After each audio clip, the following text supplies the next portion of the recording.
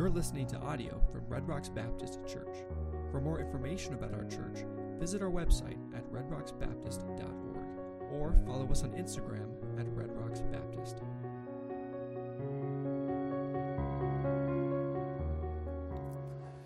Every year, between 5 and 6 million people are victims of identity theft. Hopefully none of you here have fallen victim to that. But identity theft is simply when someone steals your personal information and then uses it without permission. Most of the time, thieves are after money. They're taking out car loans, racking up credit card debt, that sort of thing. But that's not what Wendy Brown was after. Wendy had a troubled life. She had 2 children before she finished high school. She had a history of mental health issues. And she eventually married in her 20s, but that didn't make things better. In fact, things got so bad in her home, sadly, that she had to send her 2 children to live with her parents in Nevada just to give the kids more stability so she could work through her challenges.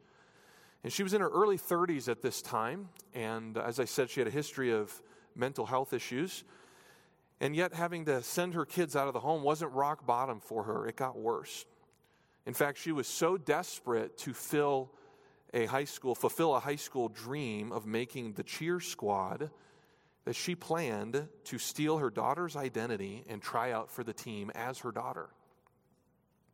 She was 33 at the time. My first question was, how does a 33-year-old blend in with high schoolers?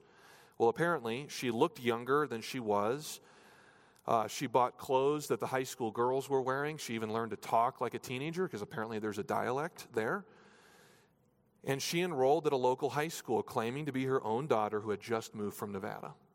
And the guidance counselor said something seemed a little off. She seemed a little old for her age, but all the mannerisms and all the appearance was fitting with the behavior of a high school junior or senior. Her scheme worked. She was accepted and enrolled in high school. She even made the cheer squad. And she lasted a week into school before she was caught and charged with felony identity theft. What a sad situation, right? A mother stooping to steal her own child's identity to live out a high school dream. A reporter later sat down with her and asked her how she felt about this. And as expected, she said she had some conflicted emotions. Though she loved being part of the team, she felt burdened with guilt. Wendy said, quote, "I was living 2 different lives, 2 different people." And there are many, many Christians who feel the same way. They're caught living 2 different lives instead of living consistently with who they are now in Christ.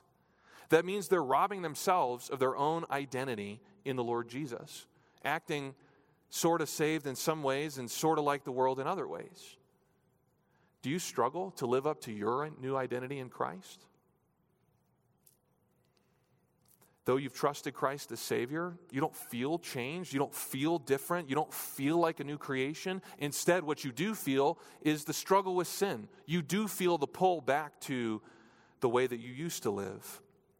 You don't see yourself any differently now. Well, the good news is that the Scriptures, the Bible teaches us triumphantly that we are new people in Christ. That is truth. Our lives are completely and irreversibly changed at salvation. We have received a new identity. And the rest of the Christian life is really the process of simply living out this new identity. And yes, we fail frequently. But how do we live out our new identity? Well, first, we renew our minds. We study the Scriptures. We learn who we really are. And then we ask God for grace to live consistently with who we are, to live out the changes that have taken place in our lives. You see, who we are in Christ, our identity as related to Jesus, changes everything about us. Our choices, our values, our thoughts even, our actions, even the things that we love, the things that we enjoy. Our relationship to Jesus has fundamentally transformed all of those areas.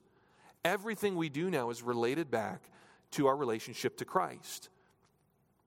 As theologian David Garner writes, being in Christ means that we are delivered by, determined by, and defined by the success of Christ and the power of his resurrection. For this reason, we must think and speak of ourselves as according to our life in Christ. To put it another way, a friend of mine said this: to grow spiritually, we must first start with who we are in Christ, our identity. Before we know what to do, we must know who we are. The key to unlocking the chains of sin is to see our identity in Jesus. And then that identity will spill over into the practical setting. You see, all of these things that I've said this morning are leading to this. Who we are changes how we live. Who you are and who you think yourself to be changes how you live. And that's where Colossians 1:12-14 comes in. The passage here that we've been looking at teaches us about what God did, how God dramatically rescued us from sin at salvation. It shows us who we are before coming to faith in Christ. And in these 3 verses, we learn that there are really 7 different ways, just in these verses, 7 ways that our identity is changed at salvation. And last week we looked at 3, all from verse 12. Let me do a brief review here to get a running start, and then we'll look at verses 13 and 14 today. Believers, first, are qualified heirs. That means that God has named us as part of the will, if you want to call it that. We are inheritors. We are to receive an inheritance in heaven. And that means then that God is for you. If God puts you in His will, He's not taking you out. Does that mean that God is against you? Is God fighting you? No. Does God chasten those He loves? Absolutely. But God is always for you. What's more, we can access the riches of this inheritance now. We don't have to wait until eternity to get it. Because anything we need spiritually to grow and to live our Christian lives, God says, I'll give it to you. Do you need wisdom? Let him ask in faith. Do you need peace? My peace I give to you. Do you need grace? My grace is sufficient. This identity as qualified heirs also reminds us to invest in spiritual riches. Don't lay up for yourselves treasures on earth. It also changes the way we think about our physical possessions. Our stuff really doesn't matter. We can't keep it anyway. First, believers are qualified heirs. Second, believers are saints. We stand holy before God with an exalted position. Our record has been wiped clean. Our shame is taken away. We have a new purpose in life, and that is to bring glory to God by the way we live. We can be as holy as we want to be, and our holiness is not trying to gain favor with God. It's simply reflecting the glory of our God because we are made holy in Him. Third, believers are people of the light. God brought us out of darkness into His marvelous light. That means then that we fellowship with God, and there's a clarity to our relationship with God. We also fellowship with one another, other people who walk in the light. We also experience cleansing from sin and the clear conscience that we can have when we walk in truth. The Spirit of God shines light into our hearts to teach us truth. He has a ministry of illumination. Well, how else has our identity been completely changed? Today we'll see 4 more, and we'll kind of wrap up this text before moving on to the next section of Colossians next week. Number 4, believers are rescued from danger. Verse 13. God has delivered us from the power of darkness. Every human being is born in darkness. Not literal darkness. I guess if you're born at night, you are. But spiritual darkness. We come into this world under Satan's power and authority. And so one of the ways we can look at what Jesus did is that He came to earth on a rescue mission, infiltrating enemy lines, going behind in the dark to rescue us from danger. When I was 4 or 5, somewhere in there, my father and I were out in the woods behind our home. And I grew up in New Hampshire, so there was a lot more rural. The woods behind our home is, 8 feet long by 7 feet wide. And there's one tree back there. But the woods in my home growing up was acres of woods. And so my dad and I were out walking around, tromping through the woods, and I stepped on a yellow jacket's nest. Sometimes they burrow in the ground, and I didn't see it. I stepped on it, and immediately there was a cloud of bees. And he said, "Run!" And we went taking off. Obviously, I'm 4 or 5. I can't run very fast. But he's running behind me, swatting bees off. I think they were into my sweatshirt, and it was a bad situation. Now, I was stung several times, but if he hadn't been there, I would have really been in trouble. I'm not allergic to bees, thankfully, because then it would have been life-threatening, but I would have been in a world of hurt, even more than I was. I even remember what I was wearing. It was one of those weird memories that's burned into your mind. I was wearing a Boston Celtics sweatsuit. I don't know why I can remember that. Now, I had several responses to that rescue. And I think all of my responses to that rescue are identical to how we respond to being rescued from spiritual danger. First, when we're rescued from spiritual danger, we stay completely away from that danger. Do you know what I didn't do the next day? I didn't go back to that same stretch of woods and said, I wonder if I can do that again. I'm actually not one of those guys that gets a rush from seeing how close they can be to danger. Call me a wimp, I don't care. I just have no interest in that. I'm not a daredevil, except on my bike. When we're rescued from spiritual danger, there's no good reason to get close to that danger again. People who know the danger of sin don't dabble in it. They stay as far away from it as possible. Instead of thinking, how close can I get before I cross that line into sin? We should be thinking, how far away from sin can I be? There's a fictitious story about a king looking to hire a carriage driver in a bygone century that fits in here. The king had 3 applicants, and as he sat them down, he asked them, how close do you think you could get to the edge of a ravine if my daughter was in the carriage, the princess? The first applicant stood up and proudly declared that he could get within a yard of the edge. The second man, not willing to be undone and overshadowed, said, I can get to a foot. The third one, with trembling hands and a quivering voice, said, O king, I wouldn't get anywhere close to that edge. I'd stay as far away from it as possible. Which driver do you think got the job? The one that said, I'll stay as far away from it as possible. So what's our attitude towards sin? What's your attitude towards sin? Get as close to it as you can, or stay as far away from it as possible? Why do we dabble with the things that God rescued us from? If we're holy people, rescued from danger, then why are we putting ourselves back in compromising situations? Now, all of us, James 1 says that we have sins that appeal to our flesh. We have custom temptations, you could say, because of our personalities, our interests, our desires. And I would encourage you, you need to know how your flesh is tempted. You need to know what weaknesses you have. Why? So that you cannot give yourself an opportunity to sin. You can set up guardrails that'll prevent you from falling into those temptations. Now, a guardrail will not prevent sin. Just like if you drive on the road and there's a guardrail there, if you drive fast enough and swing into that guardrail quick enough, you can go through it. But the point is, that guardrail will keep you from danger. Rand Hummel, the director of the Wilds of New England, often says, make it hard to sin and easy to do right. Make it hard to sin and easy to do right. And in my experience at camp and serving on discipleship staff at a university, I've counseled many, many young men who come to me with help for sexual purity. In fact, statistics say that before the age of 18, about 85% of young men will view some sort of pornography. It's like 8 out of 10. And so there are a lot of young men that need help with this. And so they've come to me, and in the counseling process, we talk about changing the heart, changing the desires of what we want, being satisfied in God rather than trying for a cheap imitation. But we also talk about making it hard to sin. That includes things like putting filters or accountability software on devices, like your phone or your computer, not being on the internet in private or late at night. Those are just opportunities that make it really easy to fall into a sin that you don't want to go into.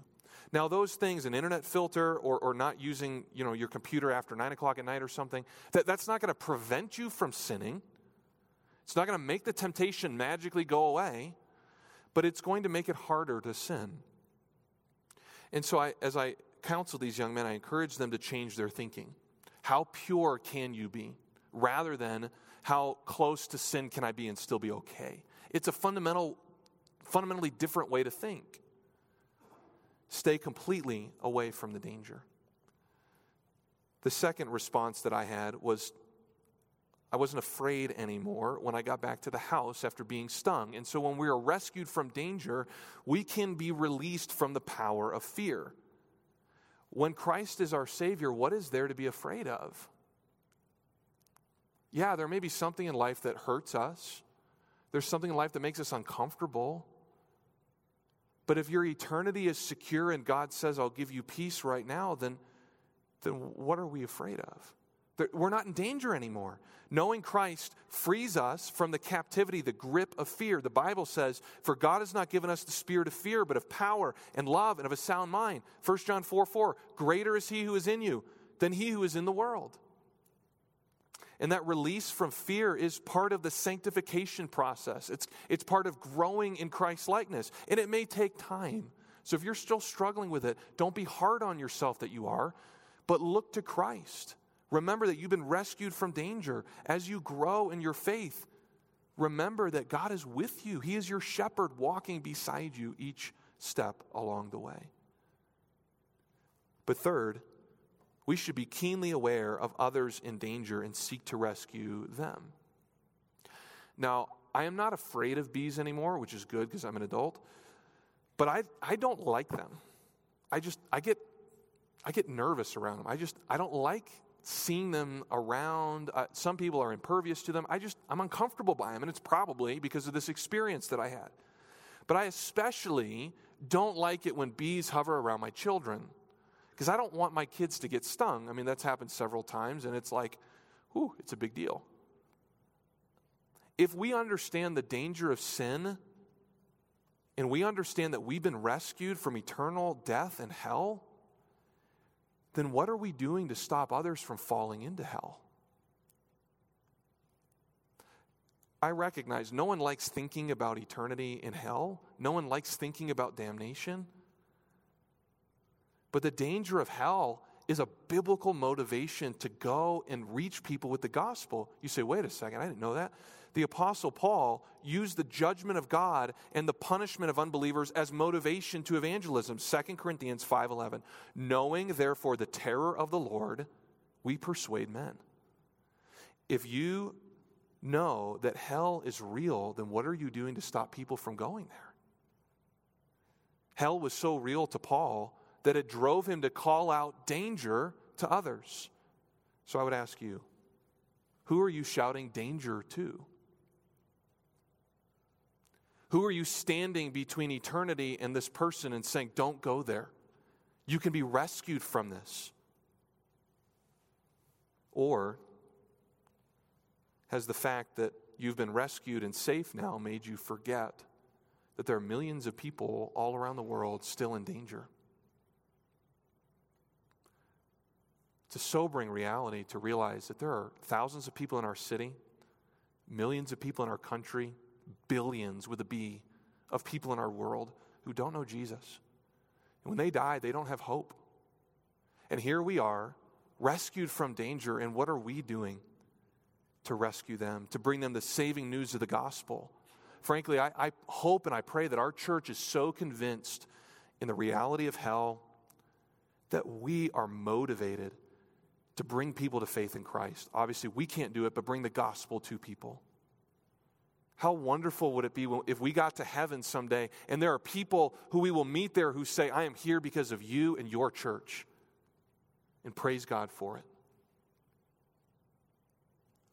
It's a sobering reality that if we've been rescued, we ought to go and bring the message of rescue to others. But not only are believers rescued from danger, they're also citizens of Christ's kingdom. This is also in verse 13. God has delivered us from the power of darkness and conveyed us or transferred us into the kingdom of the Son of his love.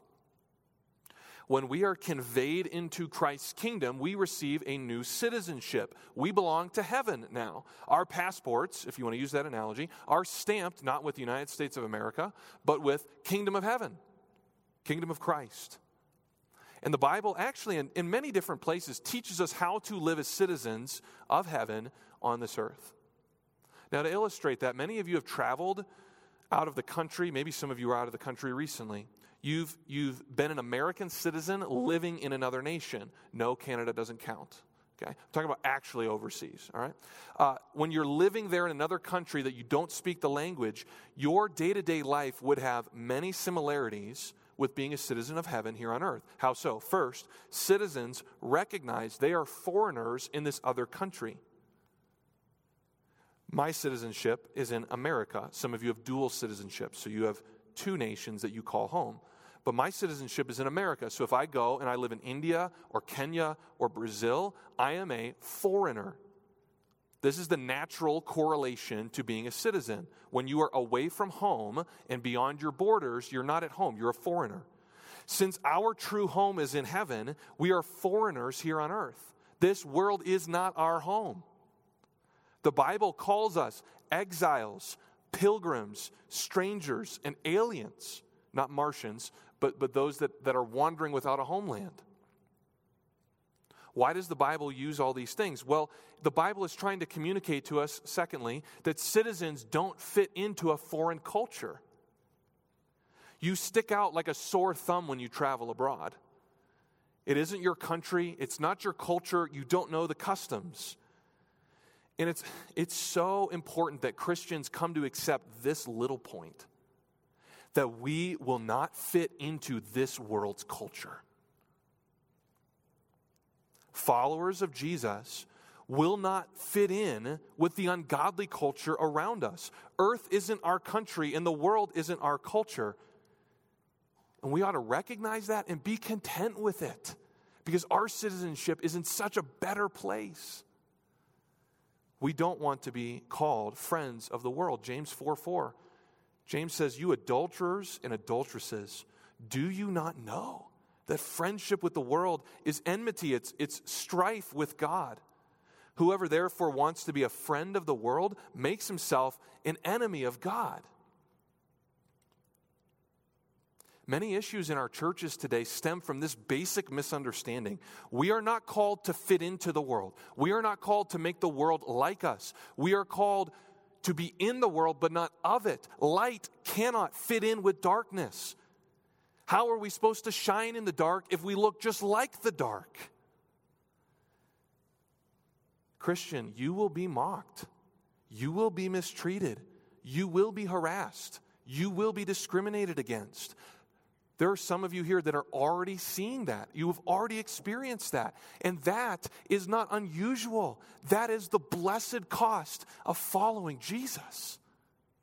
Yes, blessed. I didn't misspeak. Because to suffer for his name is a reward, Philippians 1 says. Settle this in your heart. Do not want to be a friend of the world. Don't wish for that. Because being a follower of Jesus is far greater. Be content not to fit in.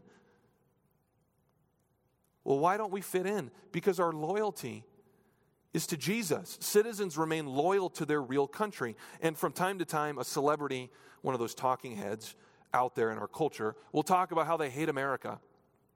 And they wish that they were in another nation. And my response is, can we do a GoFundMe to send you there? No citizen that loves his or her country will speak like that. If we love our Savior, who are we going to be loyal to? Our Savior. Paul picks up this idea later in Colossians 3. He says in verses 1 through 4, to seek things above. Don't set your affections on things of the earth. In other words, love your Savior and love heavenly things. Don't be too attached to this life. Don't love parts of the world that prevent you from being loyal to heaven. This is the definition of worldliness.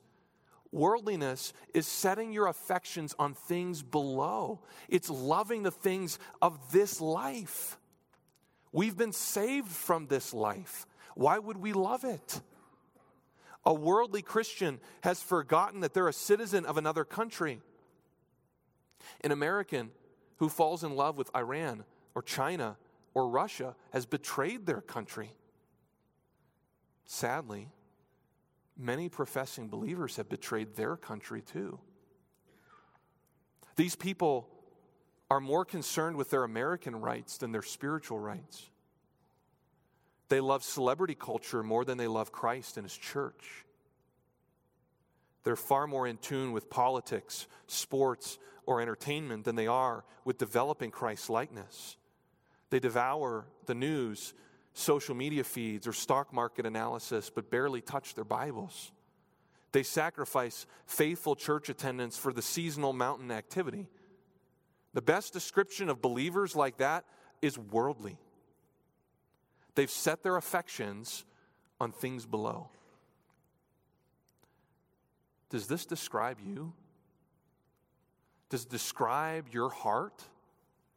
That you're willing to come to church, you're willing to do just enough to kind of satisfy your conscience, but no, Jesus is certainly not first place.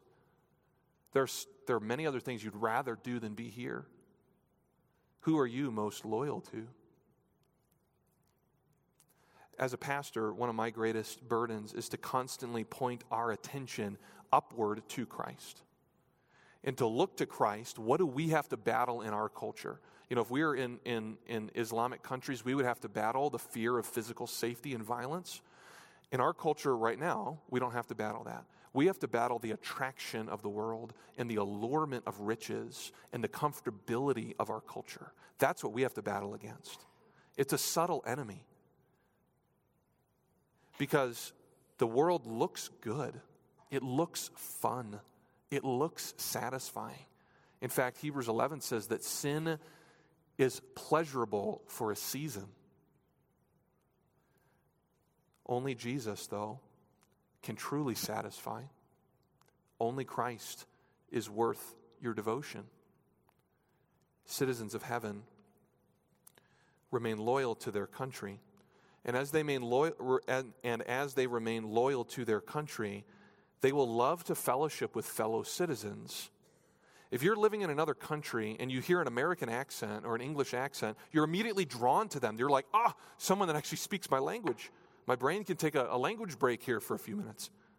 It delights you to talk in your language and to talk about home.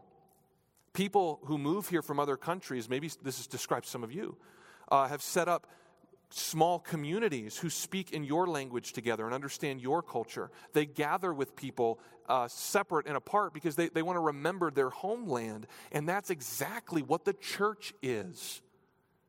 Because yes, we do have people from different nationalities here, different citizenships, but we are all citizens of heaven. And so when we gather together, we gather to speak the same language, to encourage one another with shared values, to pledge our allegiance to our King in worship.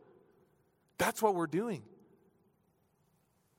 Our gathering with our church not only unites us, but it strengthens our resolve to live as citizens of heaven, as we are challenged to walk worthy of king and country. But then lastly, citizens, under this point, citizens long to return home. If you're a foreigner, you want to go home someday. Philippians 3:20 says, "For our citizenship is in heaven, from which we also eagerly wait for the Savior, the Lord Jesus Christ." I think the reason that heaven sounds boring to a lot of people is because we're far too comfortable with our lives here on earth. If you don't long for heaven, it's probably because you're too content with the things of this life.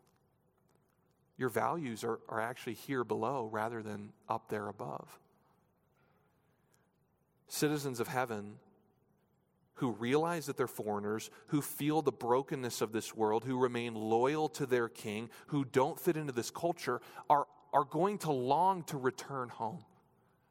So if you have a desire for Christ to return and to go see him in glory, then you're doing something right. Because that's where our true destiny is. That's truly home. And as we go in our Christian lives, more and more we should be less content with the things around us. That we are free from the grip of convenience in a culture, and instead, as we grow, we're setting our affections on things above. We have to keep moving. Verse 14, we see two things. That believers are, number 6 total, believers are redeemed, in whom, in the Son, we have redemption through his blood, the forgiveness of sins. Redemption means to buy something back or to set a slave free. And it's that last picture, setting a slave free, that the New Testament talks about. Because when we are born into this world, not only are we born into darkness, we are born into slavery. We are under the dominion of sin. But by his death on the cross, Jesus freed us from sin. He bought us back. Now we are not enslaved to sin. Our bondage is broken. Jesus broke sin's power at the cross. That is hope-filled, life-giving news. You can be free from every sin you struggle with. In this life, there will always be a battle, but the truth of Scripture says that if you walk by the Spirit, you will not fulfill the lusts of the flesh. Sin does not have any power over you any longer. As the great hymn says, Jesus breaks the power of canceled sin. He sets the prisoner free. And if you want to study this further, I would recommend to you Romans 6. If you're taking notes, jot down Romans 6. Paul connects our union with Jesus to freedom from sin. I've pulled just one verse for time's sake. Romans 6:6, knowing this, that our old man was crucified with him, that the body of sin might be done away with, that we should no longer be slaves of sin. Your bondage to sin was broken. And if we're no longer slaves to sin, that also means that you enjoy true freedom. You're liberated from sin. You're free. Galatians 5:13 says that we are indeed free, but now we are not free to do whatever we feel like doing. We are free from sin to serve one another, to live pleasing to God, to walk uprightly with him. Our freedom is not like our American freedom where we claim our rights and say, don't tread on me. Our freedom in Christ is the liberty to not sin and the ability to serve Christ. Our freedom in Christ is the liberty to not sin and the ability to serve Jesus and his church. That means then that freedom is not, I am my own master now. We actually are under a new master. Jesus became our master because he purchased us with his own blood, and he is a gentle, gracious master. He's not exacting and harsh. He is loving and kind, and we belong to him. Sin doesn't define you anymore. Christ does. We present ourselves to Christ to serve him.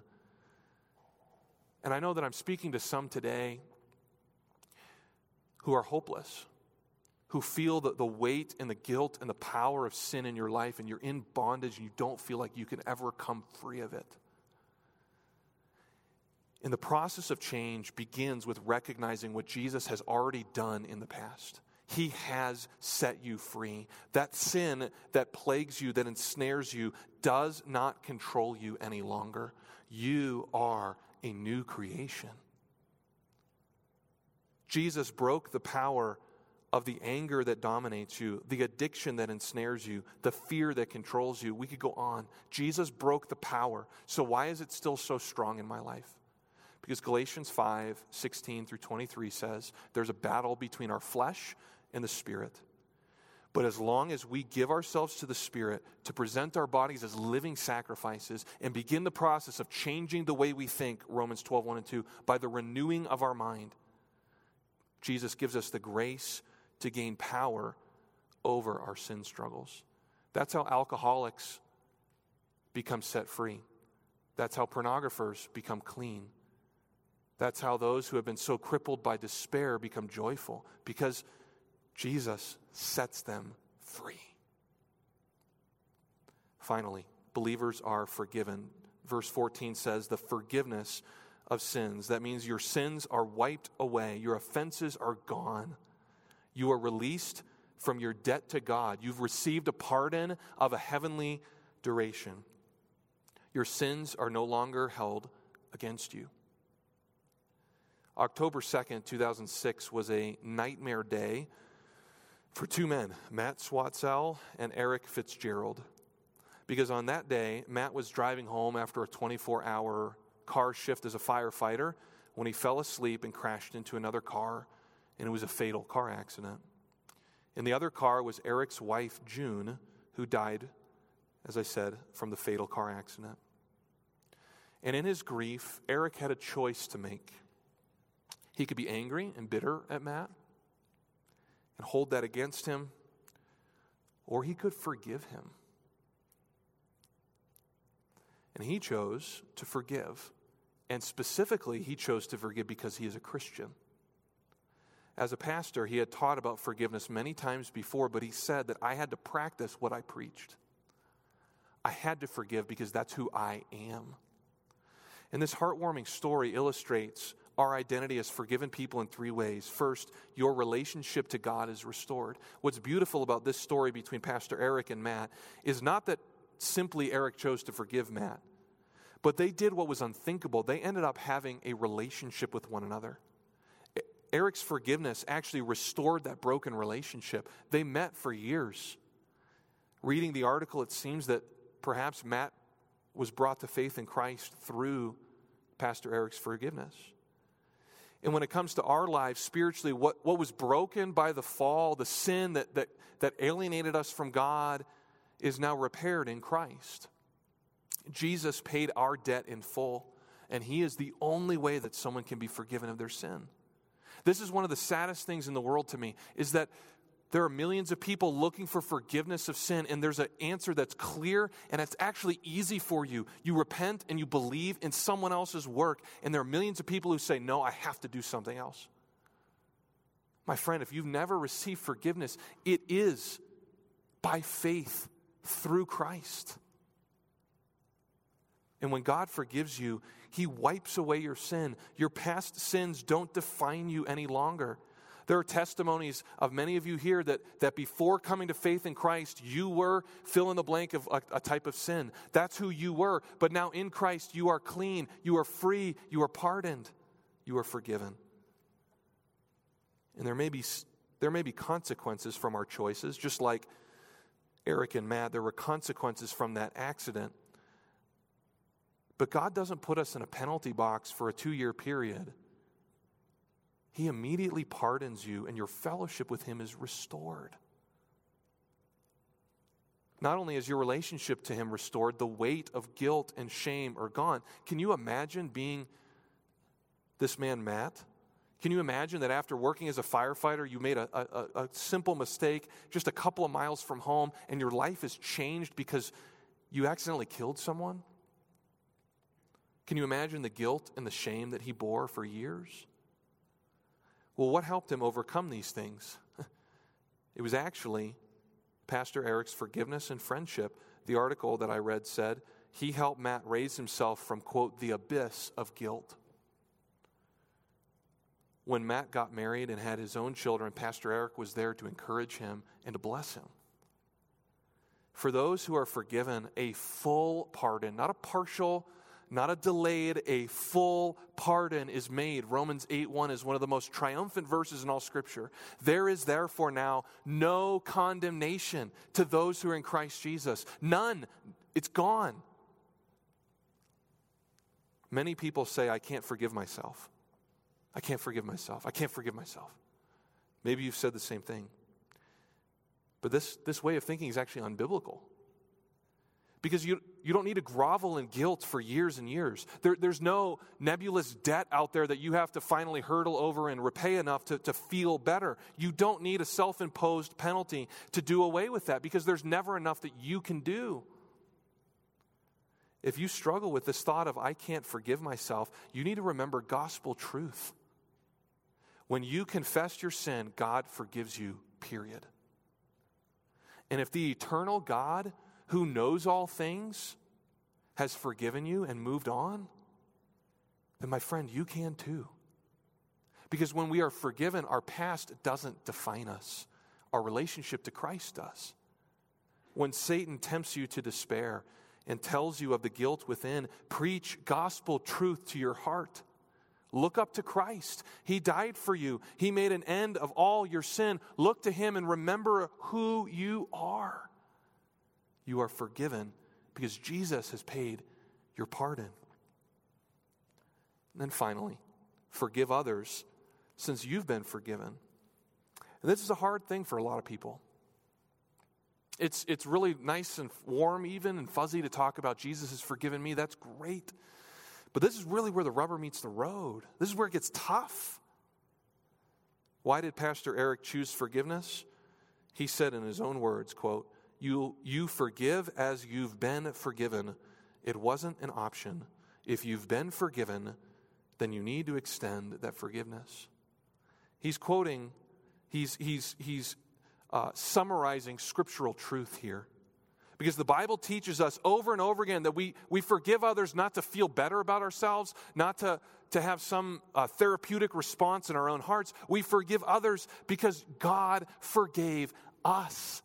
Colossians 3:13, bearing with one another, forgiving one another. If anyone has a complaint against one another, even as Christ forgave you, so you also must do. Matthew 18 tells the story of a great king who pardoned a servant who owed him an unpayable debt. And that same servant went out and caught a fellow servant by the throat and said, pay what you owe. Here was a man that had been forgiven a debt he would never dream of repaying, and yet demanding repayment from a fellow slave. And the moral of the story is that servant was ungrateful and didn't understand the true nature of forgiveness. And how many of us here today don't understand the true nature of forgiveness? That we're very content to say, God, you've forgiven me, thank you for that. But oh yeah, that my fellow human being, I can't forgive them. They hurt me too much. I'm not downplaying the hurt. It's very real. Some of you have been wounded in ways that are too deep to even speak of. I'm not minimizing that. But who are we to receive a forgiveness of eternal length and yet hold out on someone else next to us? Can you honestly say that you have forgiven everyone else? Is there a face or a name that comes to mind as we've been talking about forgiveness? Because if there is, Jesus calls you to forgive. That is the scriptural responsibility. Yes, that other person's wronged you. Yes, it will be hard to forgive. But to forgive is who you are. You've been forgiven of a greater debt by God. So I would plead with you to extend that same forgiveness to others. And I've been there. It's hard. It takes time. Even after you make the initial decision to give that forgiveness, to grant it, to release that other person from debt, it's like you have to continue to choose that day after day and month after month and maybe even year after year. There's not some magical moment where you say, I forgive that person, and this fairy descends from heaven and touches you on the shoulders and says, you'll never struggle with it again. It's a battle, but it's a battle that Christ gives us grace for, because his church is to be one, and a church that is unified has to forgive. There's a lot more to say there, certainly. But what have we seen over the last 3 weeks? In summary, we've seen that our identity has been completely and irreversibly changed. You who once were disqualified from heaven now are miraculously qualified. You who had no share in eternal life now have become an heir with an eternal inheritance laid up for you, reserved in heaven, unfading and undefiled. You who once were tainted by sin now are holy saints. You who once walked in darkness have seen a great light. You who once lived and moved under the bondage of sin are rescued and set free. You who once were citizens of Satan's kingdom, bound for an eternity in hell, are now citizens of Christ's kingdom with an inheritance to boot. You who once were enslaved to sin now are redeemed. Your chains are gone. Your heart is free. You who once were guilty are now forgiven, pardoned once for all at the cross. That's who you are. And praise God, he gives us grace to live out our identity with him day after day, week after week. Let's pray together. Father in heaven, our hearts are so full of your grace and your kindness that in moments like these, we just wonder, how do we not live for you? And then we go out into the world, and it's hard, and we have cares and struggles. And in your grace, Jesus came not as a harsh, exacting master, but a Savior who said, I am gentle and lowly in heart. What an identity that we have in Jesus.